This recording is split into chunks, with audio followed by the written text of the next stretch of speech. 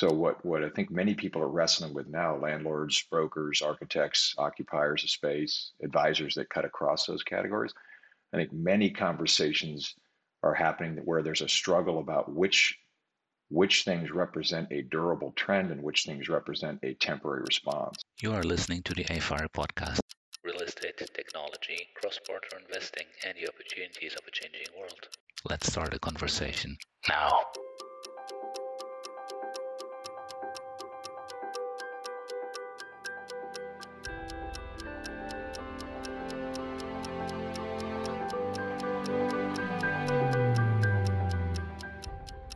Work has changed more than we think it has. How we do it, where we go to do it, when we do it, it has all changed. And not just because of COVID. The work itself is different than before, and yet most people are still asking, when do we get to go back to the office? Instead of, what do we actually need an office to do for the work we do now? Doug Holte has spent a career thinking about office. Formerly a senior partner of Hines and president of the Irvine Company, he is now asking interesting questions as CEO of AgileWorkweekInvestments. So thank you, Doug, for joining me on the AFIRE Podcast. Thanks, Gunnar. Good morning. So let's just start with questions. What are the questions that you are trying to answer for the office environment? Well, it's an understatement to say that we're still in the midst of a disorienting time for anyone trying to invest time or money in the category of office properties or workplaces, if you want to call it that. And I think that what I've been devoted to for the past year in establishing a startup company to invest in properties as well as prop tech, and also to invest in platforms that I think will provide relevant services to the work week, is trying to, just as you said, trying to answer the important questions, which is what are the new cultural habits that are going to stick in terms of how at least 3 generations choose to organize themselves to produce outcomes for business enterprises, right? So how are 3 generations going forward, as we shift from the boom to the XYZ or X Millennial Z, how are they going to have cultural beliefs that are different than we might have, the boomers, about how and why and where and when we work? And then what technologies will be most impactful to enable those cultural beliefs to express themselves into a smarter, more efficient work week? And then the other question I think I'm spending a fair amount of time on is, what are the expectations of the various players as to the next decade, not the next year, of how capital will be deployed and how operational results will be designed?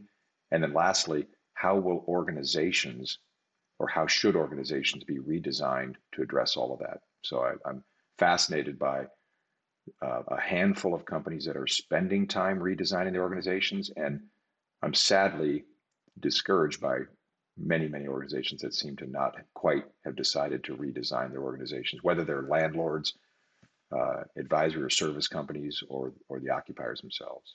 So it sounds like you're saying that this change calls for reorganization of some kind, or at least an examination of what it is that you do, how you structure yourself as a company. I think that's right. I think to take positive advantage of these cultural shifts, the deeper cultural shifts in how people are prepared to work, and in order to take full advantage of enabling technologies, I think and to really adopt and fully exploit those technologies and new cultural beliefs, I think it calls for a reconsideration of the right organizational design. I mean, every industry, I guess, has habits that are hard to break as to what we think the titles and roles should be within an enterprise and then between enterprises. But going forward, by example, what does property management mean? What does an IT department mean, and how should it be designed within a real estate organization? I think these are questions that ought to be asked with more openness to the possibility of significant change. I mean, it's hard to totally redesign a physical workspace other than to make them more flexible and agile, but you certainly can redesign an organizational chart to be much more effective at addressing again, how to harness technology and culture. And I agree with you that the imperative is essentially there. You use the term cultural habits when talking about how companies work and how the individuals inside those companies work, that these are habits, which, by the way, habit is not a bad thing. That's how we think. That's how we work. But a lot of research. Yeah, we rely on habits. Absolutely. We rely on habits. We couldn't function right, if we had absolutely. no habits. We'd have to think too much every time we lifted up a glass to drink a glass of water. But the time it takes for habits to change forever is about a year. And, and there's been a lot of research on this all over the place, but I find it interesting. We're now, thanks to the Delta variant, we're well beyond a year. And there are habits that have changed, and we might not even know that they've changed yet because people are still working from home. We have more to learn as we go forward. Well, even maybe to extend that thought a bit, Gunnar, we have to be aware of learning things, making new habits out of something that's actually transitional. Yeah. And temporary. So what I think many people are wrestling with now, landlords, brokers, architects, occupiers of space, advisors that cut across those categories, I think many conversations are happening where there's a struggle about which things represent a durable trend and which things represent a temporary response. So the idea of better technology for video conferencing from home, that's great. I'm not sure that's a habit. It's enabling technology. The habit's going to be, can people actually find ways to harness technology and be effective at working from multiple locations, collaborating from multiple locations at different times, at asynchronous times? That's going to be very difficult to organize new habits around feeling like you're still connected and productive when work is being distributed in these new ways. And I think you're right. We're still learning. But I think more time and energy can be organized around devoting organizational resources to testing and adapting, and then retesting, adapting, to then establish what are the new habits that make sense. Yeah, I mean, so none of us are experts in this kind of new environment yet. We're still having to learn.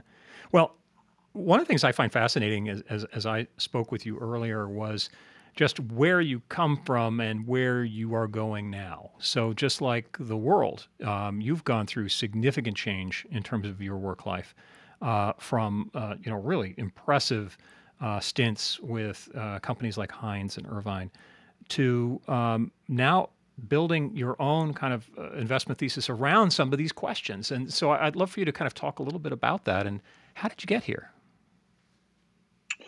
Yeah, I'm grateful to have had a number of years working for two iconic leaders, Jerry Heinz and Don Bren, as they executed on what was largely a 20th century business model, to provide well-designed buildings and related services to collections of enterprises that would pay rent over long contracts, and that was a great business model.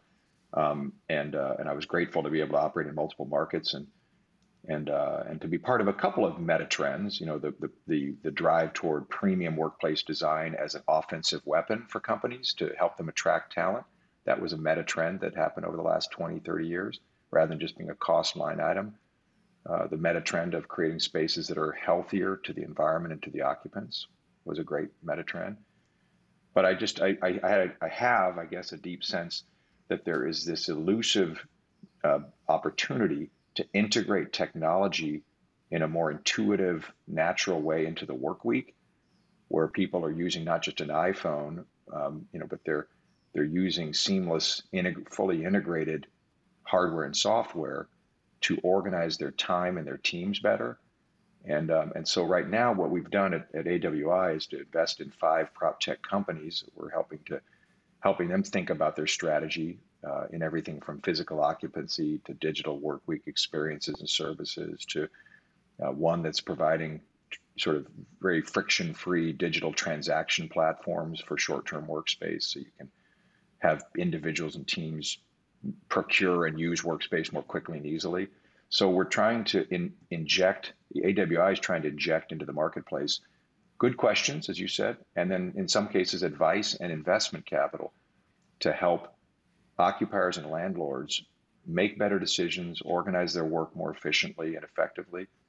And in the end, the high-minded goal is to create, and this is the positive opportunity here, is to create a healthier, smarter, really more joyful work week, and to move beyond the 20th century model of everyone showing up to work like we're farmers. Right. Or working in manufacturing setups. Yes. I often feel like the office of the 20th century was just an extension of the factory floor. Just we were moving paper instead of widgets or whatever. Exactly. And yet the other parallel cultural belief, and I know, is a desire for greater, not less connectivity. I think people are certainly fatigued by not only Zoom, but and all the competing technology platforms that are supposed to deliver on the promise of keeping them connected. It certainly keeps them with a full calendar of 12 hours a day now, probably an average of calls and video calls and have you. But the greater promise is how do we harness technology so people feel connected, but again, have the ability to adapt their workday and their work week to get the right work done with the right people in the right places. So I think there's great optimism in that. We're trying to be part of that. Well, it's almost like we kind of got exposed to a lot of this out of necessity, some of these things, and we probably overused certain technologies and certain methodologies. And I feel like there's this whole idea, I guess, of beginner's mind. You work really, really hard, you advance, and then you get to the point you can start. And I feel like perhaps, if we've learned the lesson of COVID, then we can begin to figure out what works and what works better. But it certainly revealed that our work lives were not as optimal as maybe we thought they were. That, yes, they're comfortable in that they're habits and old habits, but probably not the best way to live that part of your life, and not necessarily the best way to be productive, especially as work is asking us to think as much as it's asking us to do stuff. And I don't know if we're doing an excellent job yet of providing for that or creating an environment that allows that to happen. Yeah, and to extend that thought, I think one thing that I worry about and others worry about is that the leadership demands of the moment are preventing more thoughtful strategies for bringing people back to a workplace that's much more remarkable than it was pre the start of the pandemic. We have this opportunity to have it not be just flexible Fridays and our furniture's on wheels and we declare victory. I mean, there's more opportunity than that. I mean, a couple examples. I mean, I think it's fascinating. Some occupiers, enterprises that rent and use workspace, some are doing some really remarkable things to redesign their spaces and their org charts so that there are constant opportunities for not just collaborative work, but lifelong learning and upskilling of the workforce, so that the stickiness for employee retention comes from organizations that express in their physical design and their digital products, they express to their own workforce that we're a place that you can continue growing and learning throughout an extended career. And I think those are the secret sauces that great companies are going to come out of this, and they're going to have workspace that reflects that and that has sort of embedded ubiquitous technology that is there not for tech, but it's there to create a sense that people, when they come to work, they get things done they couldn't get done at home. They feel more energized and connected. They feel like they're learning. And it demonstrates, the best companies will demonstrate agility. So, we put into our company name, we put agile because I think everything going forward is an agile design problem or opportunity. Your org chart needs to be more adaptable and agile and a living thing. Your workspace needs to and can be more agile. The technology solutions need to be more agile and honest to cancel the ones that don't matter and try new ones that might matter more. So what would it be like to work in a truly agile workspace? What would that feel like? Well, ideally, and this is not really Jetson stuff anymore, right? Take a boomer analogy, TV show that my adult children don't know anything about. I think there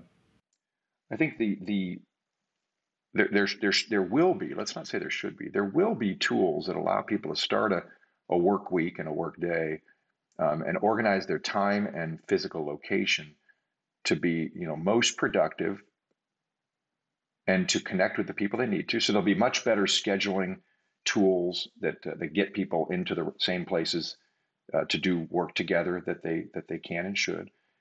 It will be, again, it'll be embedded technology in the workplace and between home and the workplace that allow you to stay connected and productive, to better organize workflows. We waste a lot of time in this world on poorly organized workflows. And one of the things that I'm particularly devoted to in some of the advisory work we're doing with occupiers and landlords is to think more deeply about who can use what technologies to organize workflows, not just where the workforce is, but how work is being moved around. So I think the future of work will be much better scheduling of time and place. The physicality of the workspace when you arrive, I think we're gonna start using the walls in a way that becomes part of our work life experience, which is, we don't need to be putting up framed photos on the walls and just whiteboards. We need the walls will be living walls with information that allows us to stay connected visually with others, and it allows us to exchange information. And I think that the horizontal work, if you will, furniture and what have you, will be much more rearrangeable, and the best companies will have staff they're basically stage managers that are set to start a work week and a work day with what do we need to get done today, who's going to be here doing what, and so I think that new positions like stage managers and work week technology managers should be a part of the constant effort through the day, as if you're on a TV set where things are getting done smartly and they're moving around on you. And I think that's going to allow a whole era of, again, premium workspace, and the best landlords will thrive in that arena because they'll invest in it, they'll organize around it, they'll work with the best occupiers to figure out who's going to provide what service to the actual end user, the employee, and the team of employees. So I think the work week has great opportunity. The other issue that we all know the market's still grappling with is how many choices of a physical workplace will a, say, metro area need? So will people need to be able to have not only improved home tech, great, improved and more agile workplace tech or HQ workplace tech, but also all the other options in between, from the proverbial coffee shop to a flex space rentable for a day, week, or month, to hopefully redesigned hotels to become better communal spaces for the conduct of work in a more agile format. All of those options, it'll be interesting to see how enterprises and individuals use that collection of workplaces and how those get financed, which is a whole other conversation I suspect your membership is going to care a lot about, which is who's going to invest capital to do what, and how will that affect investment returns in real estate. Well, what does that mean in terms of, do you think, in terms of an owner of an office building? Are they going to have to get engaged with this at a higher level than they have in the past, or is this something that's up to the companies themselves? Or is it some combination thereof? Yeah, that's a great example. I mean, some of us talk about there are promises being made accidentally right now, probably rather than intentionally, between occupiers and landlords. I think some occupiers think landlords are promising things that the landlords would rather not, with respect to more than just secure access and healthy air and operating systems at work. I think some occupiers think landlords should be promising more than that in terms of on-site services to make the workforce more productive. I think most landlords understandably would rather let the occupiers invest in technology and business practices that make their particular enterprise effective. So I think that's a very unclear area as to who's going to deliver what going forward. It does seem to me that the best landlords of office properties will forge alliances with I'll call it sort of naturally adjacent players, and that would include property owners and service providers that offer communal spaces and services and workforce productivity services, whether that be healthcare, higher education, or vocational ed, hotels, which could be and should be places that can allow for larger gatherings, to occur in a smarter, more agile way during the work week. So I think there's opportunities for smart landlords to forge alliances. And then I think, to your point, another way to answer your point is the smart landlords, and there are some doing this now, are going to have to be more clear with their rent-paying enterprises, their tenants, about what they are going to offer and what the price of that will be. Because I think another thing that we have to be aware of as me as a former landlord and probably future landlord is beware of glossing over the reality of the cost of enhanced services. In the past decade, landlords invested a lot. We did at Irvine Company in upgrading our portfolio of physical gathering spaces and related services, whether it was food or conferencing or fitness. All that was good. It was effectively a cost to attract and retain rent-paying tenants.